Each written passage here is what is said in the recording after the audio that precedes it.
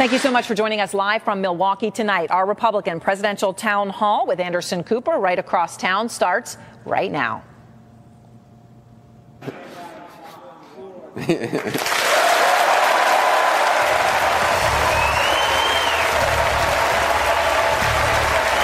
good evening from Milwaukee, exactly 1 week before Wisconsin's presidential primary in the middle of a history-making race for the Republican nomination. Tonight, 3 Republican presidential candidates face the voters, 2 of them facing off like never seen before. Lying Ted Cruz. You're a sniveling coward. Donald Trump, Ted Cruz. For them, it's personal, with their spouses in the middle of the fight. Leave Heidi the hell alone. They're defending their wives and trying to win over a party that's skeptical of both and could be planning for a contested convention. We've always been the little engine that can. Ohio winner John Kasich, trying to play spoiler. He can't win enough delegates to win outright, but he can see himself winning in a contested convention. I'm the only person that can win in the fall. Will Wisconsin be the next step in his plan to stop Trump and Cruz and become the last Republican standing? After a primary like this, will the Republican Party itself, born in Wisconsin in 1854, still be standing? With ISIS attacking, the Supreme Court in flux, and the future up for grabs, the party knows it counts. Voters know it counts. The candidates know it counts. Wisconsin is a battleground. It's all on the line in Wisconsin tonight. This is an Anderson Cooper 360 CNN Republican Town Hall.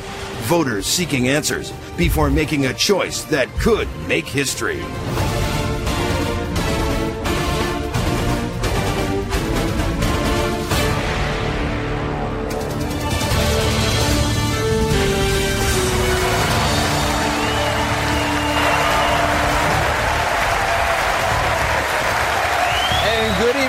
Riverside Theater in Milwaukee, Wisconsin. We're simulcasting live right now on CNN, CNN Espanol, CNN International. We're also live on the American Forces Network, the Westwood One Radio Network, and CNN Sirius XM Channel 116.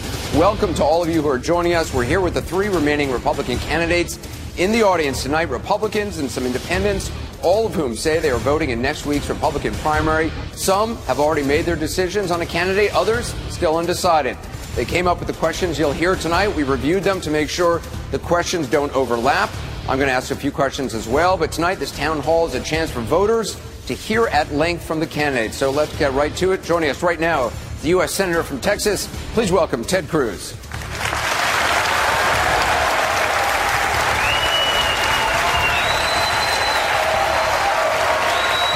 Senator, welcome. Nice to see you. Have a seat.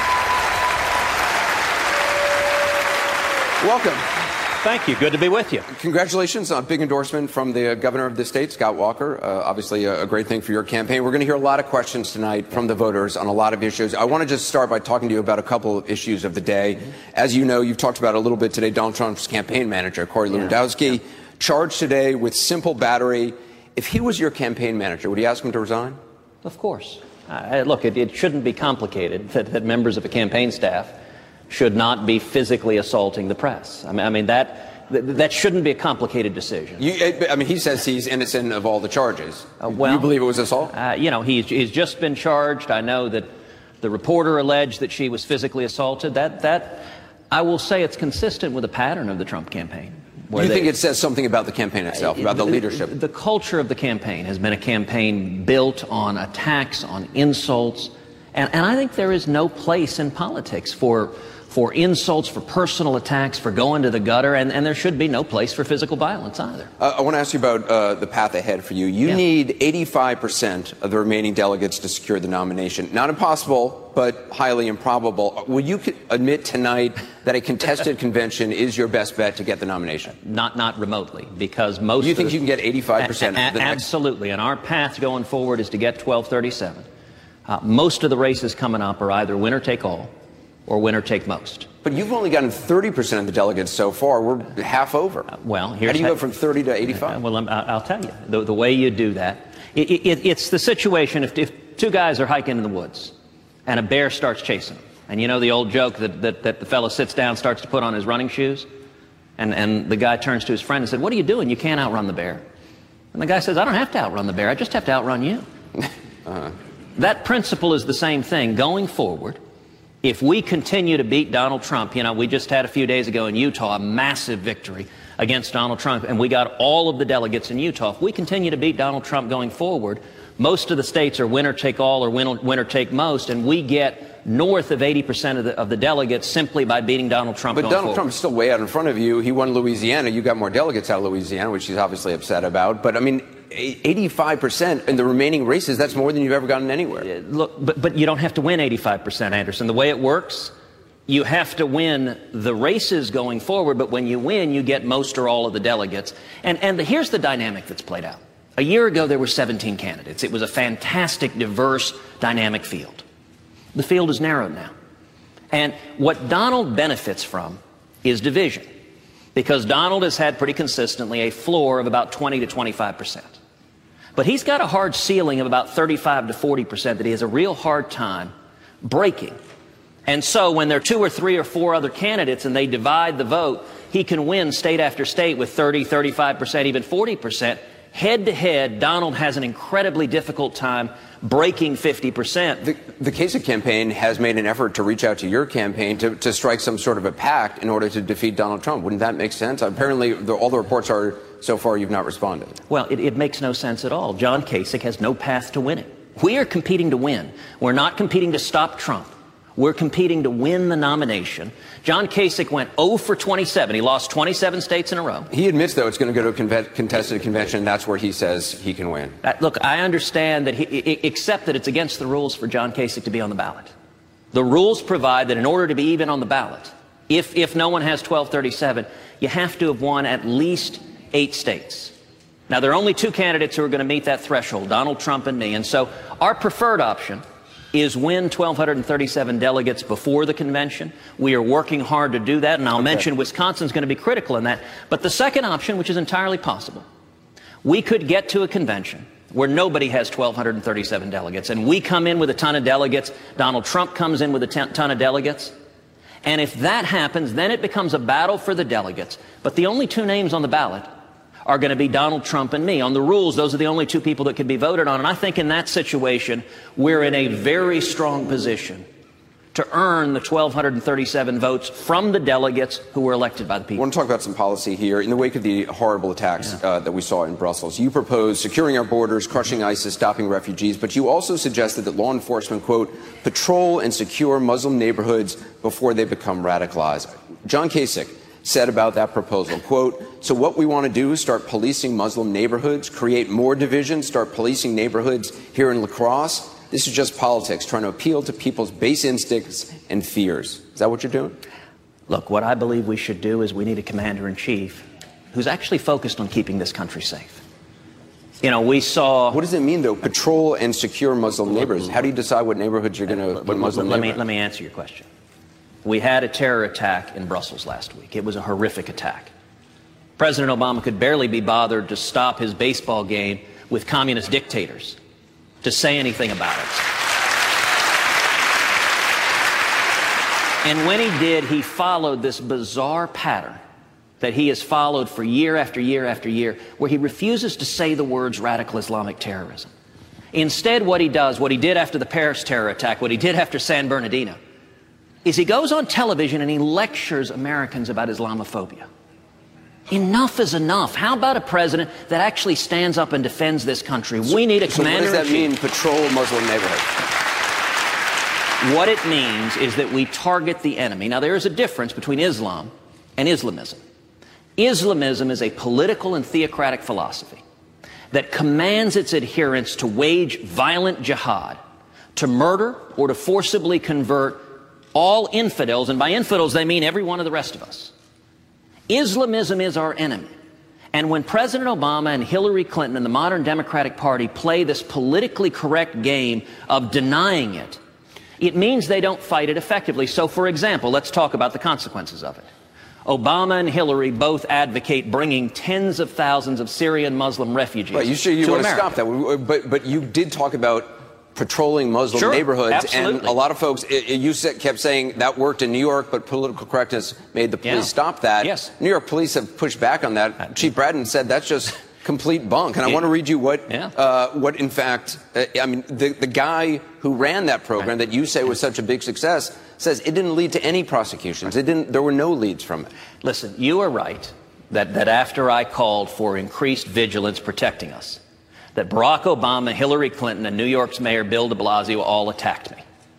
I wear that as a badge of pride. I'm not going to apologize the chief to anyone. He worked for Rudy Giuliani. Look, I understand that the commissioner who works for Bill de Blasio has a political imperative. De Blasio is a left-wing radical. The commander who oversaw the very program that you claim was a success in New York testified under oath that it didn't lead to any investigations in the 6 years. Anderson, in New York, this was a successful program. In what way? It was set up under Mayor Michael Bloomberg to monitor and to work cooperatively with the Muslim community to prevent radicalization and to stop radical Islamic terrorist plots before it occurs. There are a number of cases that identified a bookstore that was a locus for radicalization and allowed law enforcement to go after that bookstore. And what happened was when Mayor Bill de Blasio got elected, he gave in to political correctness and shut the unit down. Listen, if you want to stop radical Islamic terrorism, the answer isn't to go hang out in random neighborhoods. It is instead to focus on communities where radicalization is a risk. And I'll tell you what Europe has done. Europe has followed the path that Barack Obama and Hillary Clinton want to put us on. The tragedies, these terror attacks in Europe are a result of failed immigration policies where they've allowed vast numbers of Islamic terrorists to come into Europe. And they're in communities that are isolated. They're called no-go communities where the law enforcement doesn't engage in those communities. One in Brussels, Molenbeek, has been a particular incubator for radical Islamic terrorism. Many of these terrorist plots trace back to Molenbeek.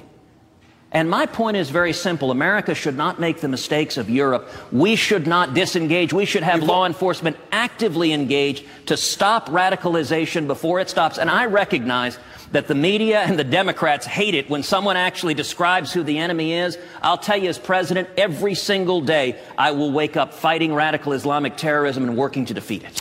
Turning back to the campaign,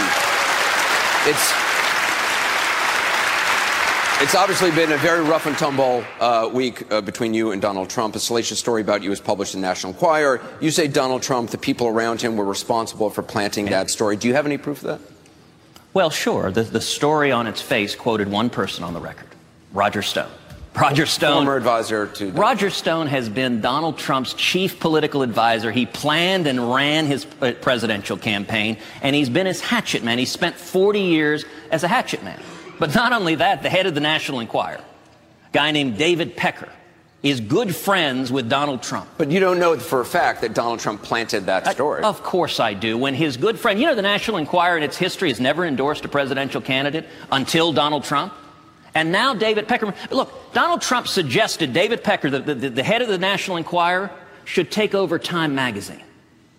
Who in their right mind should suggest the head of the National Enquirer should take over Time magazine? He's been very tough against Donald Trump recently, but early on in the campaign, it seems like you made a political calculation not to go after him. Just last week on a radio program, you said that essentially those candidates who did go after him early on were roadkill. You needed to build your base. Back in December, you tweeted, the establishment's only hope, Trump and me in a cage match. Sorry to disappoint.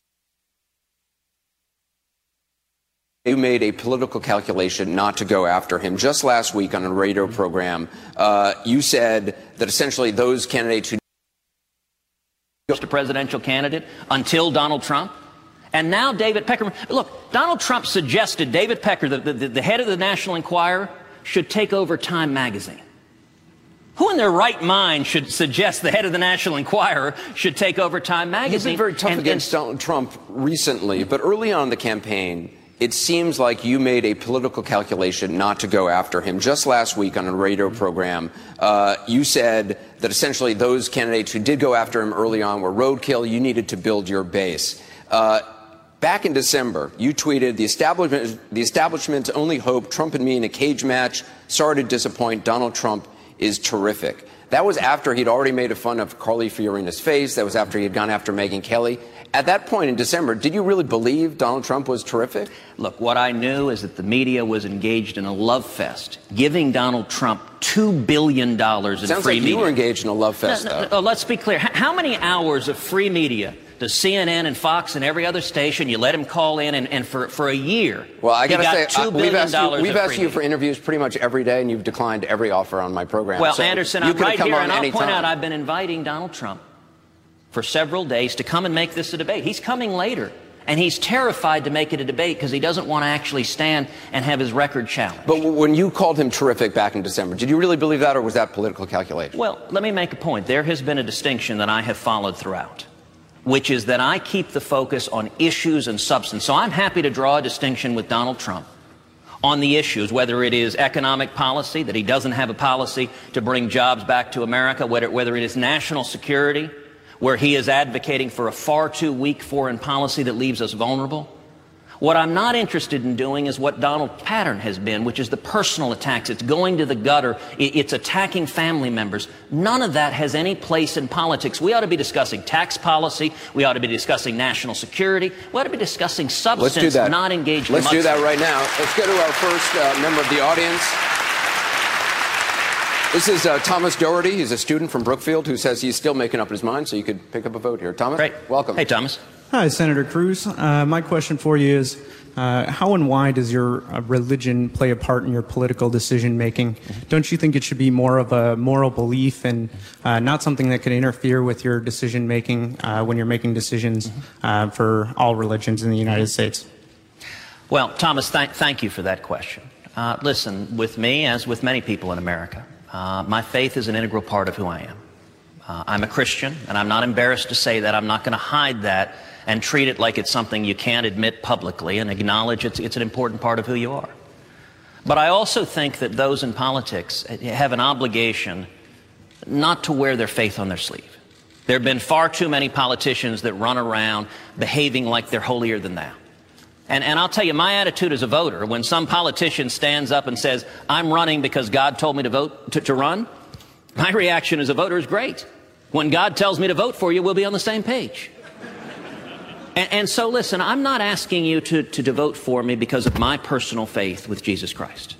I'm asking you to vote for me because I've spent a lifetime fighting to defend the Constitution and Bill of Rights, fighting to defend the American free enterprise system, and we need a leader who will stand up every day and protect the rights of everyone, whether they're Christians or Jews or Muslims or anyone else. The Bill of Rights protects all Americans. It protects atheists. That's the beauty of the Bill of Rights, is that we have the freedom to seek out God, to worship, and to live according to our faith and our conscience. And I think the Constitution and Bill of Rights is a unifying principle that can bring us together across faiths, across races, across ethnicity, and we need to come together behind the unifying principles that built America. Thank you for your question. I want you to meet...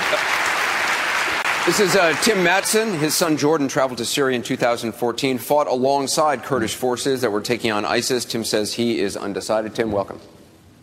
Senator, when Jordan left for Syria, I was furious with him.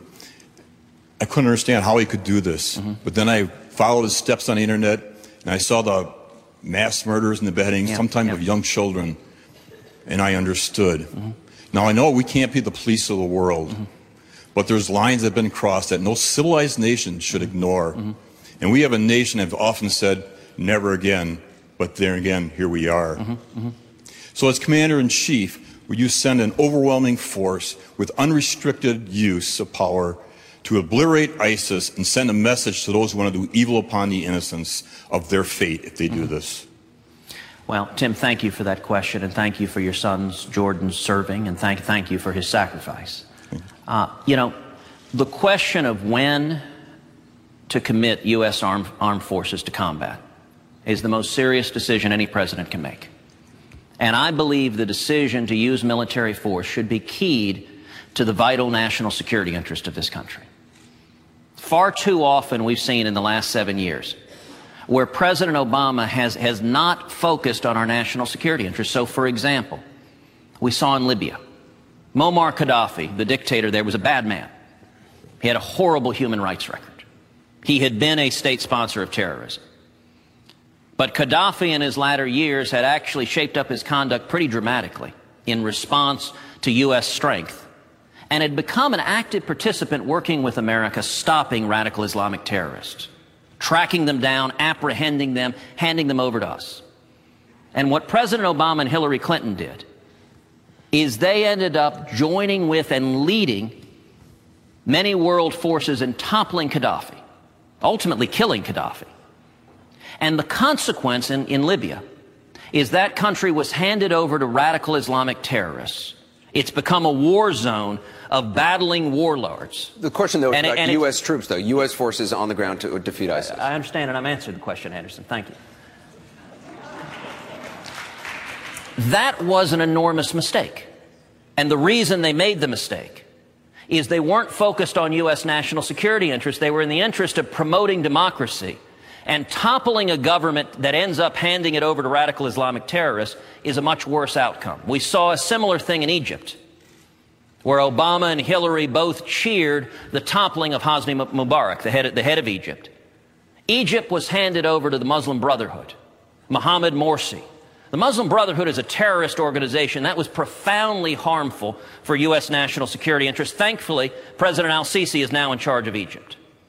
Now, with regard to Syria, Assad is a monster. I agree with you. He is a horrible man. He has murdered hundreds of thousands of his own citizens. He's murdered women. He's murdered children. He's used chemical weapons against them.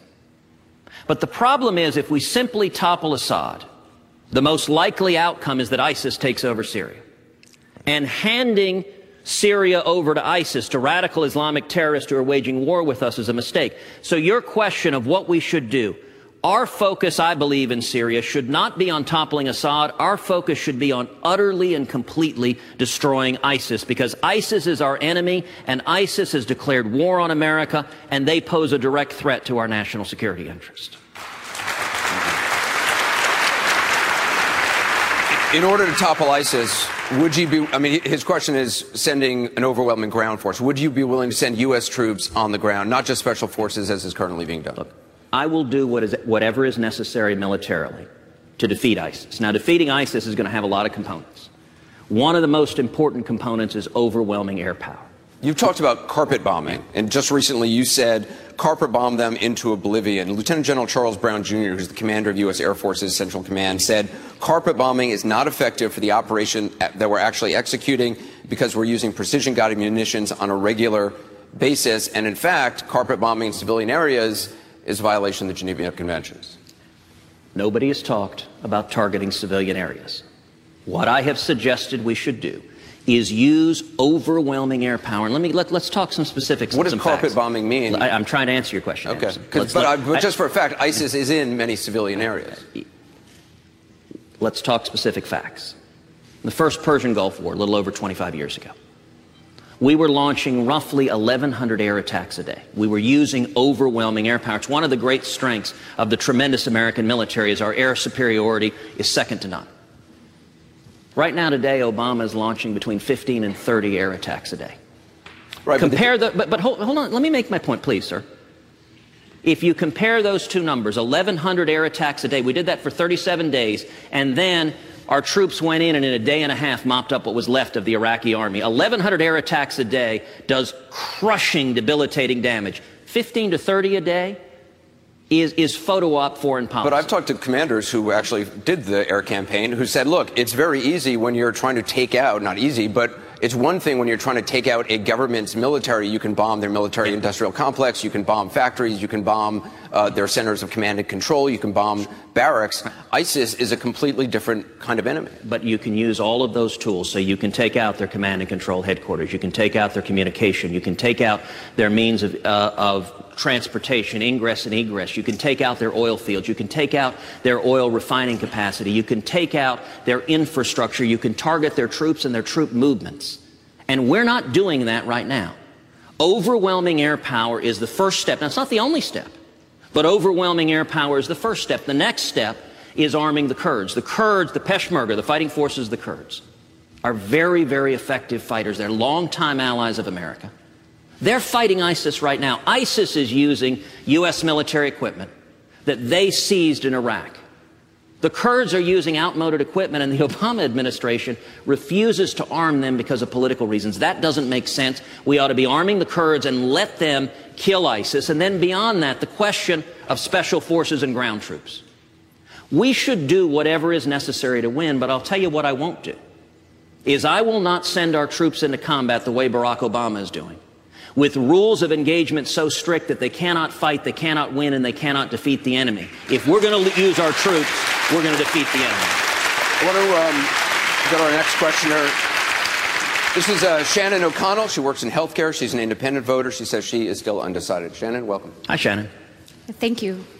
My question is more personal in nature. What would you regard as your greatest personal failure, and what did you learn from it? You know, those are always, whether in political campaign or a job interview, those are always tricky questions. You know, anytime you go for a job interview, you sit down and you're like, okay, what's your greatest weakness? And like the classic answer people give at a job interview, you know, my greatest weakness is I just work too hard. I'm just such a disciplined employee. I just put my work in front of everything else. Look, there are pros and cons to it. What I will say is I'm a pretty driven guy. That has pros and cons. I have always been a very driven guy. I believe passionately in free market principles and the Constitution my whole life. I mean, when I was a teenager, I studied and memorized a short and mnemonic version of the Constitution and traveled around as part of a nonprofit organization in Houston speaking about the Constitution, speaking about free market principles. And you know, a lot of that, I think the reason that I'm so driven on this front has to do with my family background. Yeah, my father was imprisoned and tortured in Cuba. And when my dad came to America, he had nothing. And it really is, it's an amazing thing when you grow up in the house with someone who's fled oppression. Because I remember when I was a little kid, we'd be watching TV. And there was an urgency to politics. It wasn't, oh, that's interesting, a couple of candidates. It was having principled men and women in office is how you protect yourself from tyranny. Now, I'll confess, growing up in a Cuban-American household, you're raised where there are two parties, the Republicans and the Communists. And anyone who is Cuban-American will understand I'm not kidding really with that. Now, I was really saddened to see Barack Obama go and pal around with the Castros and pose under a Che Guevara picture. I mean, it drove that point home. But as a kid, that gives you an urgency. And so at times, listen, I'm hard charging. That means I've stepped on some toes. That means I've been focused very hard on fighting those fights. And maybe I should have pulled back some in some circumstances. So it is a strength and a weakness. But I will say this. I am someone who, what you see is what you get. You know what I'm going to do in office. It's what I've done every day. It's what I believe. It's what I've spent my life fighting for. And I think we're at a time where we need a president who we know what he will do, and we know that we can trust them to follow through on what they're saying. Thank you for your question. This is William Wake. He's got one of the toughest jobs I think there is. He's a middle school social studies teacher. He says he's leaning toward voting for you. William? Senator Cruz, follow your instincts, William. Yeah, right. My students will often ask me, you know, they'll say, have you seen or heard what the candidates are saying? And oftentimes it's not about substance, it's about you know, what name we've been calling each other. So I guess my question is that a good example to set for our youth of America, and should we stay on substance instead of calling each other names? Yeah. Well, William, thank you for that question. And let me say thank you for the difference you make teaching kids and teaching in middle school. I mean, middle school is obviously just a really pivotal age.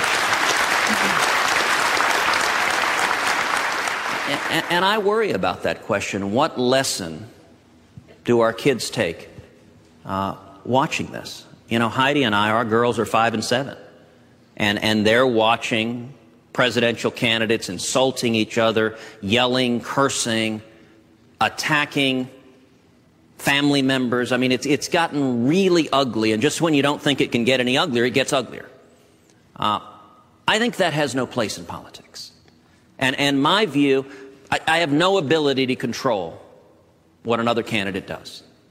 But what I can control is my approach. I'll tell you the promise that I made to the people who joined our campaign from the beginning, to the supporters who were with us from the beginning. I said, listen, I can't promise we're going to win. I think we will.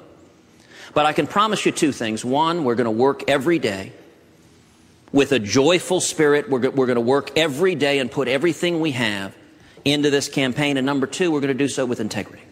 We're not going to go into the gutter. We're not going to attack people personally. We're not going to malign their character. We're going to focus on issues and substance. So in the course of the campaign, there have been a bunch of candidates engaging in personal insults. I've worked very, very hard to stay out of that and say, I'm not going into the gutter. If you attack me personally, I'm not going to respond in kind. Now, if you want to talk about your tax plan, I'll compare my tax plan to your tax plan. That should be the bread and butter of politics. And it is my hope that at the end of the day, that is the approach that prevails. I think it's what the people of Wisconsin want. I think it's what the people of America want. Over here we have Jason Vorpal. He's a dairy farmer from Random Lake, Wisconsin. He says he's voting for you, Senator Cruz. Jason. Thank you, Jason. I am a dairy farmer here in Wisconsin, and dairy farming in my family goes back to the 1800s when my great-great-grandparents started farming with 6 cows. Today we have 2,800 cows, wow. And it's a 24-hour operation. We offer a competitive wage and offer full benefits to all our employees. Most farms in the dairy industry cannot find American-born workers to milk the cows and take care of them.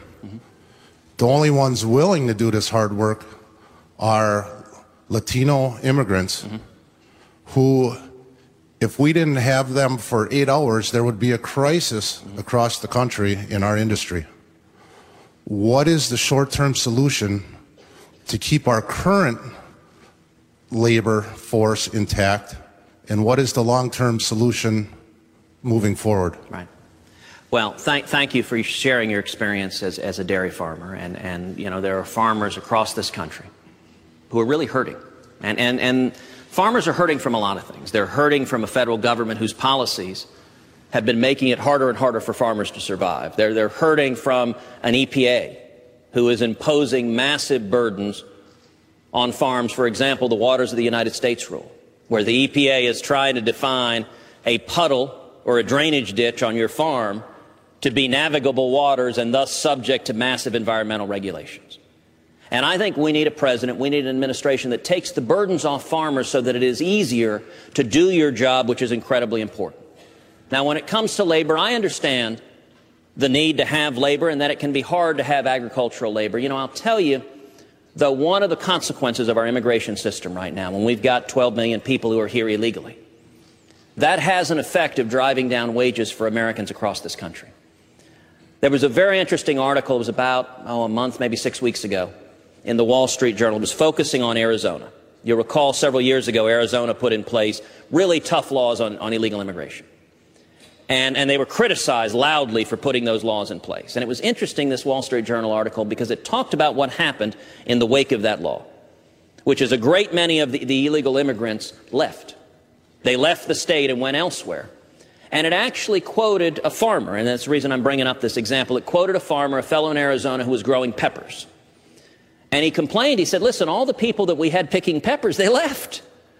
And he said, I didn't know what to do. I didn't know that we were going to be able to pick our peppers. And what it described that he did is he actually went and invented a new tool to help pick the peppers.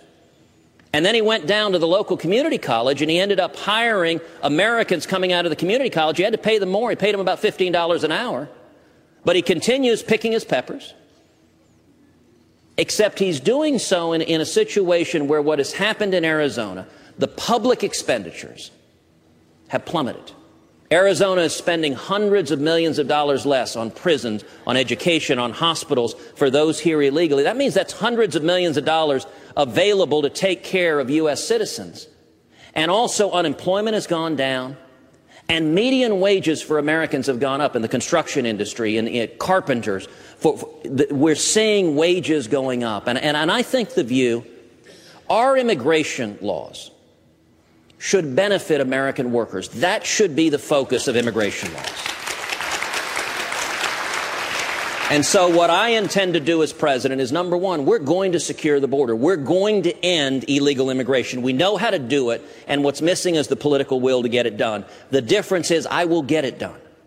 But beyond that, when it comes to legal immigration, listen, I think on immigration the principles are really simple. Legal, good. Illegal, bad. It's amazing how many folks in politics, how many folks in the media have trouble understanding that. I'm reminded, you guys remember former Congressman Sonny Bono from, Sonny and Cher? Years ago, Sonny Bono was asked, what's your view on illegal immigration? He said, well, it's illegal, isn't it? We're going to solve this problem by securing the border and ending illegal immigration. And once we do that, that's going to drive up wages for Americans across this country. And in the agricultural world, I think the first option should be trying to find American workers. Now, that may mean wages come up. It may mean that we have to use more tools. We've seen in Arizona that's happened. And beyond that, our legal immigration system, if there are needs in the labor force and American workers not available to do it, that's where legal immigration should come in, but it should be in a situation where you're vetting the people rather than just having people come in that we don't know who they are, we don't know their criminal history, we don't know their background. It should be through the legal system, targeted in a way that protects American workers. We're going to have more with Senator Cruz in just a moment. We're going to take a short break. Just also ahead tonight in Milwaukee, John Kasich and Donald Trump. But more with Ted Cruz coming up next.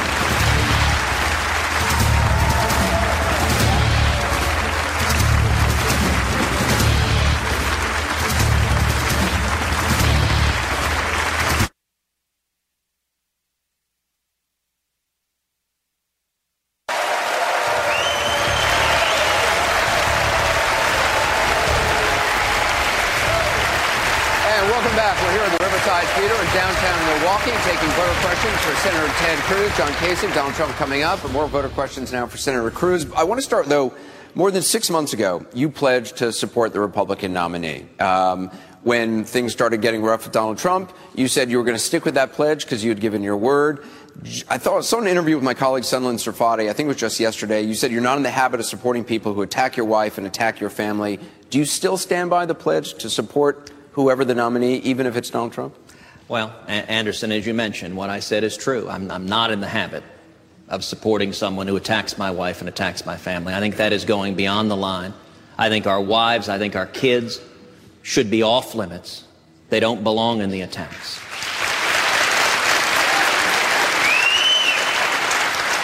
And listen, I'm not an easy person to tick off.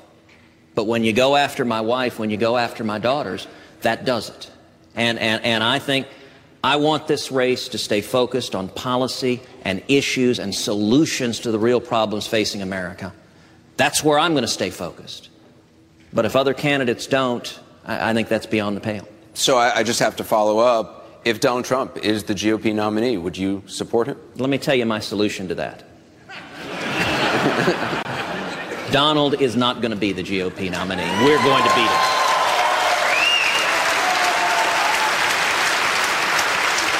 I would be remiss if I didn't follow up. That's my greatest failing. That was the question earlier for you. My greatest failing is sometimes I don't follow up. So not to give in to that, I got to ask. I will assume by you not saying you would support him that the answer is you would not support him if he's the nominee. I gave you my answer. Listen, I think nominating Donald Trump would be an absolute train wreck. I think it would hand the general election to Hillary Clinton. Poll after poll after poll shows Donald Trump losing 10, 11, 12 points or more. I don't want to see the White House given over to Hillary Clinton. I don't want to see us lose the Senate and the House, lose the Supreme Court for a generation, lose the Bill of Rights. I think nominating Donald Trump is a disaster. And so the answer to that is not to scream and yell and cry and attack him. The answer to that is to beat him at the ballot box. That's what we're working every day to do. It's what we're campaigning every day here in Wisconsin to do. This is Benjamin Miller. He's a student at the University of Wisconsin. He says he is also voting for you next week. Benjamin, welcome. Good Benjamin, evening, welcome. Senator. Both Paris and now Brussels have suffered blindside attacks by Islamic terrorists. Although I fear a terrorist attack on the United States, I have a greater fear of the government taking away my constitutional freedoms and privacy in the name of security. Yes. As president, how will you ensure that America is not blindly attacked while also maintaining the privacy of the American people? Well, Benjamin, thank you for that question, and it's a very important question. You know, there's some in politics who say it's an either-or choice. We can either protect America or protect our civil liberties. I don't accept that choice. I think it is possible to walk and chew gum at the same time. I think it is possible, and the difference is it's something the Obama administration is not very good at. They're not very good at distinguishing between bad guys and good guys. So over and over again, the Obama administration's solution, for example, when it comes to surveillance, was to monitor the phone calls or the emails of millions of law-abiding citizens. But because of their political correctness, because they won't focus on and identify radical Islamic terrorists, they don't actually target the bad guys.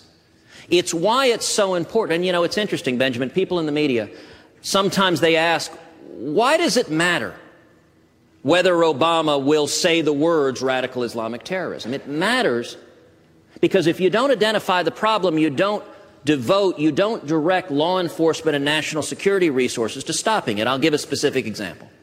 My home state of Florida, Fort Hood. Nidal Hasan committed a horrific terrorist attack there. Now, the Obama administration knew before the attack that Nidal Hasan had communicated with Anwar al-Awlaki, a known radical Islamic cleric. They knew that Nidal Hasan had asked about the permissibility of waging jihad and murdering his fellow soldiers. And yet, for whatever reason, political correctness or what have you, they didn't do anything. If we find out that a member of the armed services is talking with a radical Islamic cleric and asking about waging jihad against his fellow soldiers, within minutes, MPs should show up at his door and put him in handcuffs.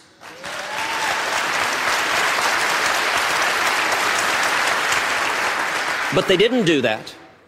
And Nidal Hasan murdered 14 innocent souls, including an unborn child, yelling Allahu Akbar. And then the Obama administration, in truly a stunning display of political correctness, defined that terrorist attack as workplace violence. We need to direct our resources at going after the Nidal Hassans, going after the radical Islamic terrorists, and we can do that at the same time as not infringing the privacy of law-abiding Americans, distinguishing between the bad guys and the good guys. That's what this administration had been doing. Thank you for your question. This is Victoria Ostry. She's a small business owner from Brookfield. She says she is also voting for you next week. Victoria? Hi, Senator Cruz. Hi, Victoria. Women are more than 50% of the voting electorate. Mm-hmm. What have you done and what are you going to do to convince and persuade women to vote for you? Well, Victoria, thank you for that question. And you're absolutely right. You know, I will say one of the things I've really been blessed in my life is that I have grown up surrounded by strong women. My mom is someone who I admire immensely. My mom is Irish-Italian. She grew up in Wilmington, Delaware. She grew up in a working class family. Her mom was the second youngest of 17 kids. And my mom became the first person in her family ever to go to college. And that was not easy for her because my grandfather, her dad, he was not an easy man. He was a drunk. And he didn't think women should be educated. And so my mom stood up to her father. She stood up to him, confronted him, and she ended up going to Rice. She majored in math in 1956. And then she got hired at Shell as a computer programmer. Now, you want to talk about two industries, computer science and oil and gas, neither one of which were welcoming to women. And my mom was at the intersection of them both. And I remember my mom used to tell me a lot when I was a kid. She said she very deliberately didn't learn how to type. She said, look, it was the 1950s. I understood the world I was living in. She didn't want to be walking down the hall and have some man stop her and say, sweetheart, would you type this for me? She wanted to be able to respond with a clean conscience and smile and say, I would love to help you out, but I don't know how to type. I guess you're going to have to use me as a computer programmer instead.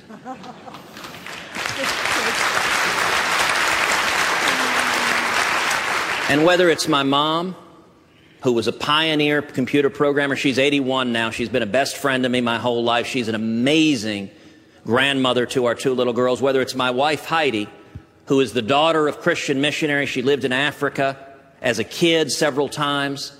She's someone who has been an incredible businesswoman, and she's strong. And listen, when you're married to a strong woman professional, you see the nonsense that women deal with in the business environment. You see the garbage they put up with, and it makes you mad.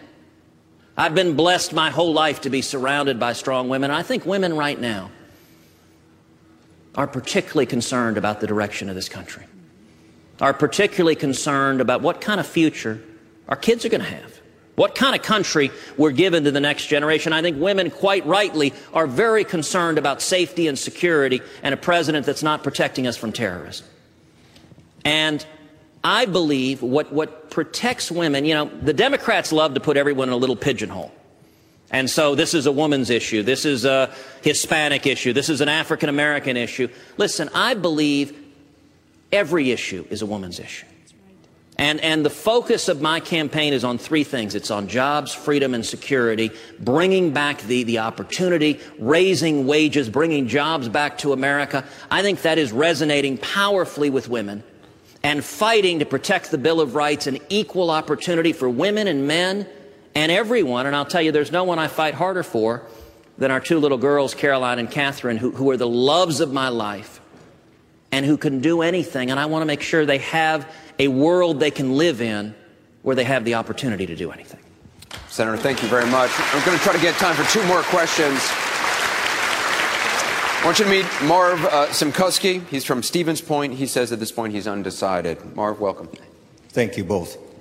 My son Jason was a former Marine who was killed by overprescription of medication while he was an inpatient at the VA facility in Toma, Wisconsin. Every day you see stories in the news about people all over Wisconsin, people from rural areas, big cities, and small towns who are addicted to opioids and heroin. Yeah. There is bipartisan legislation in front of Congress right now named after my son, which would in part require stronger opiate prescribing guidelines for VA providers. Yeah. Will you support this bipartisan legislation, and do you support requiring stronger opiate prescribing guidelines, not only for the VA, but for doctors across this country? Well, Marv, thank you for sharing your story, and thank you for your son's service and his sacrifice. I'm sorry that you lost your son, Jason.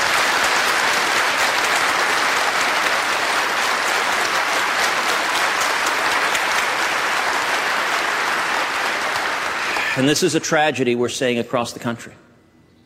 We're seeing veterans coming back, struggling with PTSD, struggling to get their health care needs treated properly. We're seeing a VA that is dysfunctional, a VA that is lying. One of the things we need is real accountability in the VA. I give you my word, if I am president, there will be accountability in the VA. Those that have lied, those that have wrongfully denied care, they will be terminated, and if they broke the law, they will be prosecuted. We also need reform in the VA so that veterans have the power to choose their own doctors. Whether they want to choose the VA or a private doctor, there's no reason your son Jason couldn't go to the doctor down the street. Now, I agree with you. We need greater scrutiny, greater involvement preventing opioid abuse. You look at the prevalence of heroin, and I would note this is a tragedy. Roughly 50,000 people a year die of drug overdoses. More people in America die of drug overdoses than die in car crashes. And, Marv, I'm sorry to say you and I are both members of a horrible club, because I lost my sister Miriam to a drug overdose.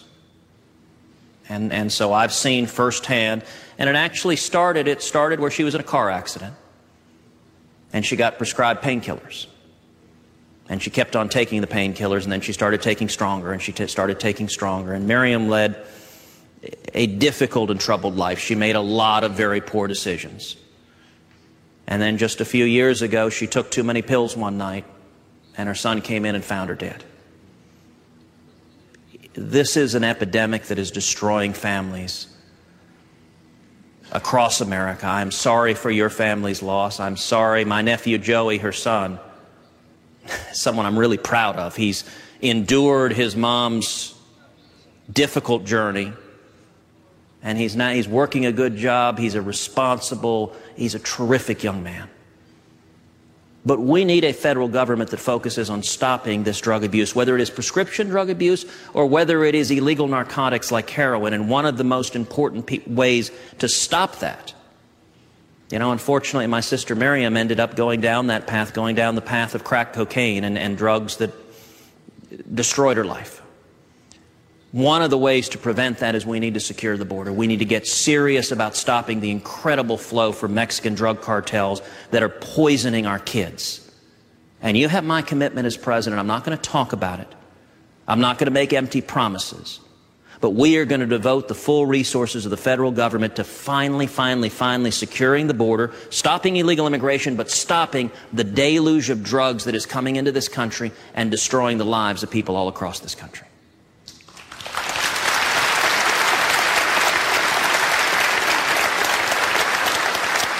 This is Tim Omer.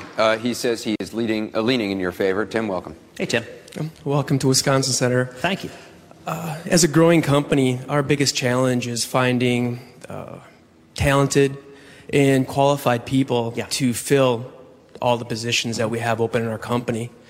As President of the United States, what could you do to help us find those talented people, find those quality people, build up the pool of people so that we can fill those positions and continue to grow our business?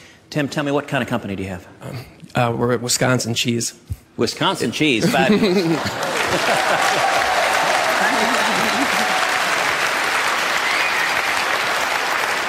I will confess something, and as my wife Heidi is my witness, my favorite food in all the world is cheese. And I am not saying that to pander in Wisconsin, but if you wouldn't point it out here, where would you put it out? Listen, it is a huge problem we see of a need for a trained workforce and a need for a workforce that's prepared and wants to work. As I meet with small business owners all across the country, I hear those concerns over and over and over again, that it's hard to get people who are qualified and who want to work and are prepared to work, and that's a real challenge. And, the key to jobs and job creation is small businesses, is doing what you do. How many employees do you guys have? About 300. About 300. I mean, that's where job creation comes from. It comes from small businesses. 2/3 of all new jobs come from small businesses. Now, in terms of getting new and able worker, we need to do several things. Number one, we need to reform education. The step to having well-trained workers is having a strong education program. And if you look at education right now, number one, I think the federal government needs to get the heck out of it.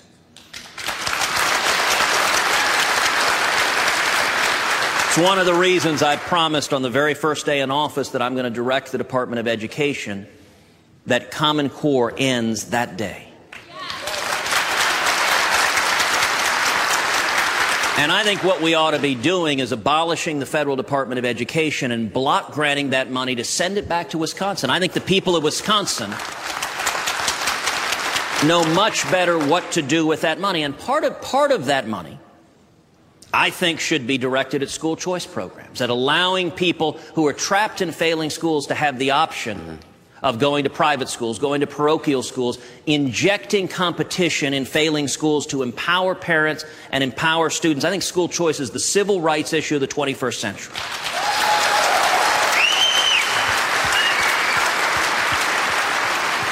And part of that money as well in Wisconsin ought to be directed to vocational training, ought to be directed to different non-traditional ways where people can earn skills, whether it's distance learning, whether it is using the internet, using options where your only option isn't spending $50,000 a year at a 4-year college, but expanding the options for people to get education. I think that is a critical piece to improving the environment. And another critical piece is changing our welfare program. Our welfare program right now traps people in dependency. Now, my view on welfare is that the social safety net, it should be a trampoline and not a hammock. That the whole purpose of the social safety net should be to get you back on your feet. Everyone falls on hard times. But you're not helping someone, trapping them in dependency. And I'll tell you, I visited with a fellow who owns a cookie factory. I'll tell you, between cookies and cheese, you really have a great party right there. But he owns a cookie factory, and he talked to me about where in the 1990s, when Congress passed welfare reform, when Congress put in place a strong work requirement for welfare. And you'll recall the liberals and the media were saying, you're going to throw people out on the street, people are going to be starving, it's going to be terrible. It's one of the most successful public policy reforms we've ever seen. Millions of people left welfare and got jobs. This fellow who owns the cookie factory described to me how suddenly they had people lining up to work because they weren't getting paid in perpetuity to stay at home and watch Gilligan's Islands. They had to go get a job. And you know what? If you help someone get a job, ultimately, that is giving them the dignity of work. I believe every American wants to have that dignity to provide for their families. We got to wrap it up. I want to thank Senator Cruz very much for being with us. Thank you, Senator. When we come back, Donald Trump, as our town hall continues here in downtown Milwaukee. Senator, thank you.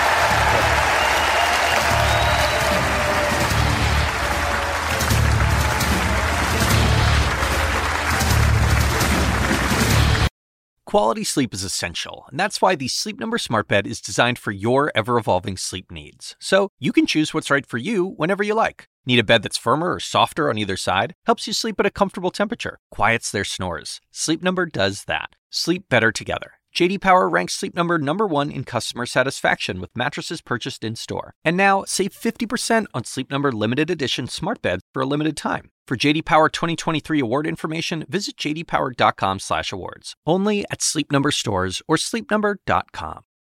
I'm Dr. Sanjay Gupta, host of the Chasing Life podcast. In honor of our 10th season, we want to hear from you. Leave us a message at 470-396-0832 and tell us how you chase life. It could be used on an upcoming episode.